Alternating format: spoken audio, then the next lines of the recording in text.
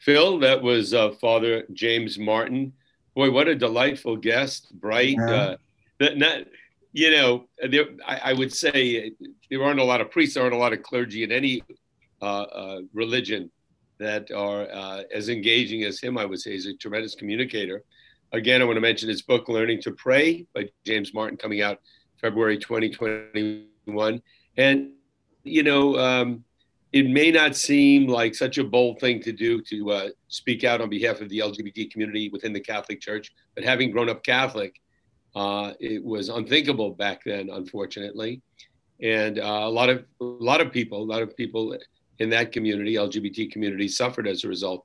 But at least now, I think they're making some headway, and it sounds like Pope Francis is much more open than some of the other popes and clergy we've had in the past. So, Yeah. yeah, total delight interviewing him. No, I mean, we all know gay people who suffered a lot of, having to keep secrets in the past and recrimination of various kinds. But I guess if you grow up Catholic, there's also this, going to hell thing hanging over your head as a young person. That must be very, very difficult to No, do. I think it's damaged a lot of people, and it wasn't only like gay people having to keep secrets; it was actually them being persecuted Hmm. and harsh. But Yeah. hopefully, the things evolve, things change, things move forward. He was very inspiring. His book sounds very interesting. But the other thing I wanted to mention, Phil, was for those not familiar with the Jesuit order of Catholic priests. I don't think there's a women's version of the Jesuits. Maybe there is, but in any event, they're very, very scholarly. It's the equivalent of getting a PhD. It's way more a Yeah. book learning. It's way more scholarship than the average priest. And the average priest has to go through a lot of academic training as well. But this is Yeah. quite, and that's why there have been so many influential and better known Jesuits.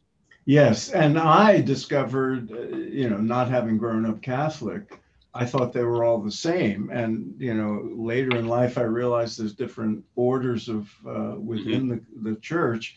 And it turns out that, the Jesuits have been, they've made tremendous contributions with respect to education. And Science. yeah, it's fascinating. I've given a lot of talks and at Loyola Marymount here in LA. In fact, we recently had Christopher Chappell on again on the show, and he teaches at Loyola Marymount and started the first yoga studies master's degree program in the country at a Jesuit or institution, which is I found fascinating. Yeah. That they seem to be much more open-minded and much broader in their scope of interest.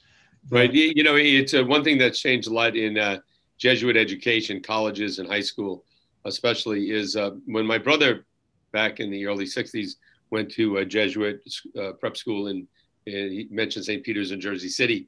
At least half the teachers in the school, I believe, were Jesuits. Not a lot of people are becoming priests or nuns anymore. uh, And if you look at Jesuit high schools now, and I don't know about colleges, I would think it's the same. Maybe the principal is a Jesuit, maybe there's one Jesuit teacher, but it's mostly lay teachers. So that affects things as well. And in some ways, the Catholic Church, as I see it in America, has what I would consider to be gone through a process of evolution, more open-mindedness and all. On the other hand, there's a conservative element that I think is right back there in the 50s. And I didn't, one thing I wanted to bring up, I didn't ask it in the interview, but it was in the 60s during the Civil Rights Movement. At the forefront of the movement, the March from Selma and all, there were priests and nuns. There yeah, are kids yeah, that are separated from their families at the border with Mexico, and I haven't heard a lot from Catholic Church or from any major religious group in the United States, not just the Catholics, that's really been strongly outspoken about it, especially from the mainstream religions that have clout.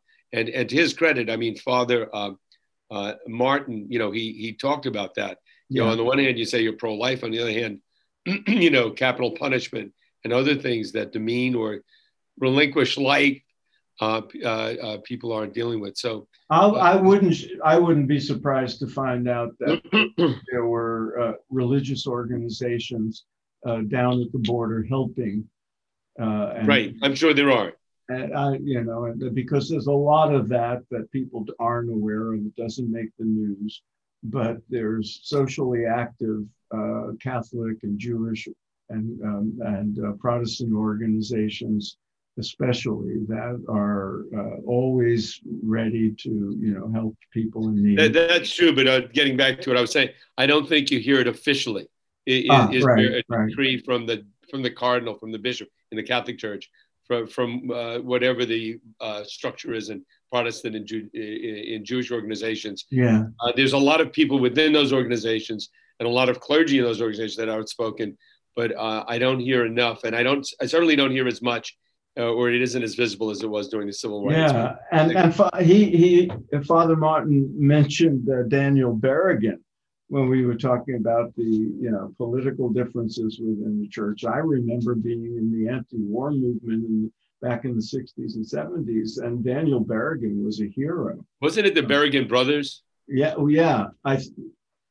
that's right. They were brothers. I forget who. Getting old, Dennis.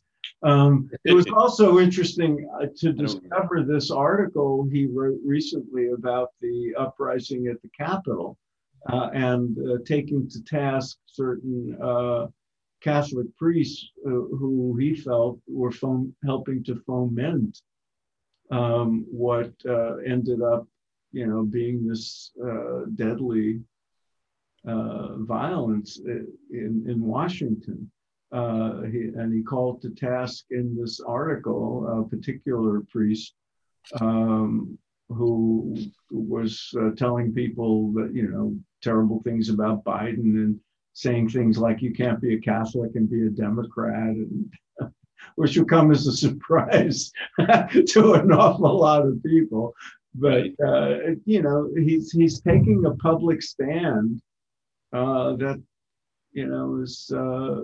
Yeah. And then the question comes up, Phil, not just with Catholicism, but all religions. Should they be political, or should they stay totally out of politics? And it seems like it's been impossible to stay totally out of politics. And I mean, in Catholicism, you have these conservative priests that are what we would consider super right wing. And the other hand, you have these, I forget, what is it called? These revolutionary, these priests that served in Central and South America, that had a totally liberation theology.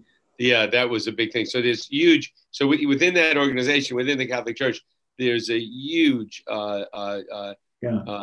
distance between those two. And I have to say this: when I was in Italy, Rome, about 2 years ago, a little less than 2 years ago, I talked to a lot of people there, and the Catholic Church is very. Most people are Catholic, although most people are not practicing Catholics. But there was a lot of anger amongst people, not all people, but many people that I encountered, because they felt Pope Francis was too forgiving, too kind, too generous to the immigrants. Mm-hmm. And they felt they're coming and they're creating problems and all. Why is this Pope? He's causing us a lot of trouble. So that was very interesting to see up close. So I guess every religion, every group has factions, and they are battling one another. And I think certainly Father Martin represents a progressive element of the Catholic Church. Absolutely. And I think that's been very inspiring for those people that are progressive. Yeah, and very good for people to know about, because I think the conservative, the right-wing Catholics and Protestants get a lot of press. Because they're very vocal and very passionate, and they very well organized and have been, very political. And so we have things like former Attorney General Bill Barr, who's very conservative Catholic, sort of in line with people who are conservative right-wing evangelicals, and it's Right. an interesting phenomenon. Phil, Also, one yeah, observation I have to say, I had, again, growing up Catholic, I encountered a lot of priests in my life. And not just priests, but ministers, rabbis, and all. And some people that live, religious life like that they don't seem like happy people. And some of them even feel, and I think especially amongst priests, maybe they didn't get married. They felt they made sacrifice. They didn't look happy. They looked angry a lot of the time. yeah. And it came across that way. Father I had Martin the same problem really, with certain rabbis. yeah, Father Martin really seems like a happy, balanced guy. Whether you like what he says or not, I do like what he says. But he seemed like he really was enjoying what You he know was what doing. I wonder about? Very impressive. I wonder if anybody's ever done studies on people who go into the priesthood, who go in after having a bit of a life, like he worked for General Electric Right. for 6 years and then went into the priesthood. Right. Is that different from somebody like going in right after high school, or, had the calling at an early age? Right. What is it? Well, you can make the argument, and I think priests would even or nuns would even make the same argument that don't jump right into this. Go experience the world. Yeah. What was the Sound of Music? The nuns told the main character, go and experience life a little bit before you make this decision. And so, and I think my understanding was always that they really encouraged people to think through it rather than. But I'm sure there were other people that were pushed in at 14, and I know amongst a lot of Catholic families back in the day, if they had 5 sons, they wanted one to be a priest. If they had 5 daughters, they wanted one to be a nun, and there was pressure that way. I think for those people, those are the people that are usually probably not so happy. Yeah, that's probably true. And it's interesting because I've done all this research about the Hindu tradition, and a lot of the very famous gurus that we know wanted to be monks, wanted to take sannyasi vows, and their gurus said, no, not yet. Go to school. Yeah, well, that was the story of Maharishi, who we studied with. Yes. Yeah, his teacher told him, go finish college and then come back. Same with Yogananda. Mm-hmm. And then even, afterward, didn't just let him dive right. There's a saying in Catholicism when it comes to choosing a religious way of life, a priest or nun, and that's many are called, but few are chosen. A lot of people get the feeling this is for me, but at the end of the day, it isn't. And so that's and I think a lot wash out on the way. Oh no! I think these days very few are going in that direction. So I don't know. So tennis. You grew up Catholic. Let's talk about Father Martin's new book, Learning to Pray. Did you learn to pray as a Catholic? What did you think about prayer? Very, very good question, Phil. Because I know. I mean, I'm trying. There were certain prayers: the Our Father, the Hail Mary, or if you're going to die, say the Confiteor Dei, the act of contrition, where you're asking. So it's sort of like that. And you do it so many, then the one that was really hard on all kids that I knew was the rosary, because it was this repetition and it was never going to end. And you kept saying the same thing over and over again. And later on, they talked about having a conversation with God. That was sort of after my time. And then it wasn't until many years later when I met some Trappist monks, when I was teaching TM at a monastery or doing the follow-up course at a monastery, that I heard about, non-conceptual prayer, which is what TM was for me, what meditation was, that, it was something totally different. And so, no, I think, and look, there might have been priests and nuns back in the day that had great insights in this and maybe even told me, and it just went over my head, but I don't remember anything other than, oh God, you got to pray now. It's going to take forever. And it's like, you got to say, and if you don't, you feel guilty. I think it caused a lot of people to become obsessive compulsive. And it was like, So hopefully, I think the attitude toward prayer has changed dramatically. I'm looking forward to Father Martin's book to hear what he has to say about it, because obviously he's very insightful. But and in Judaism, when you didn't have a religious upbringing. No, in my house, it was like prayer seemed to be, was one of the more ridiculous things that people did. It's like, what are you praying to? Who are you talking to? Yeah, who are you talking to? What did he say? So I had no sense of it at all. But if you were a Catholic kid and you were told you had to say the rosary, it was going to be like a half hour, and it was like, oh, tedious. It was just, maybe there were those kids that had extreme spiritual experiences and all, but I never encountered any. Yeah.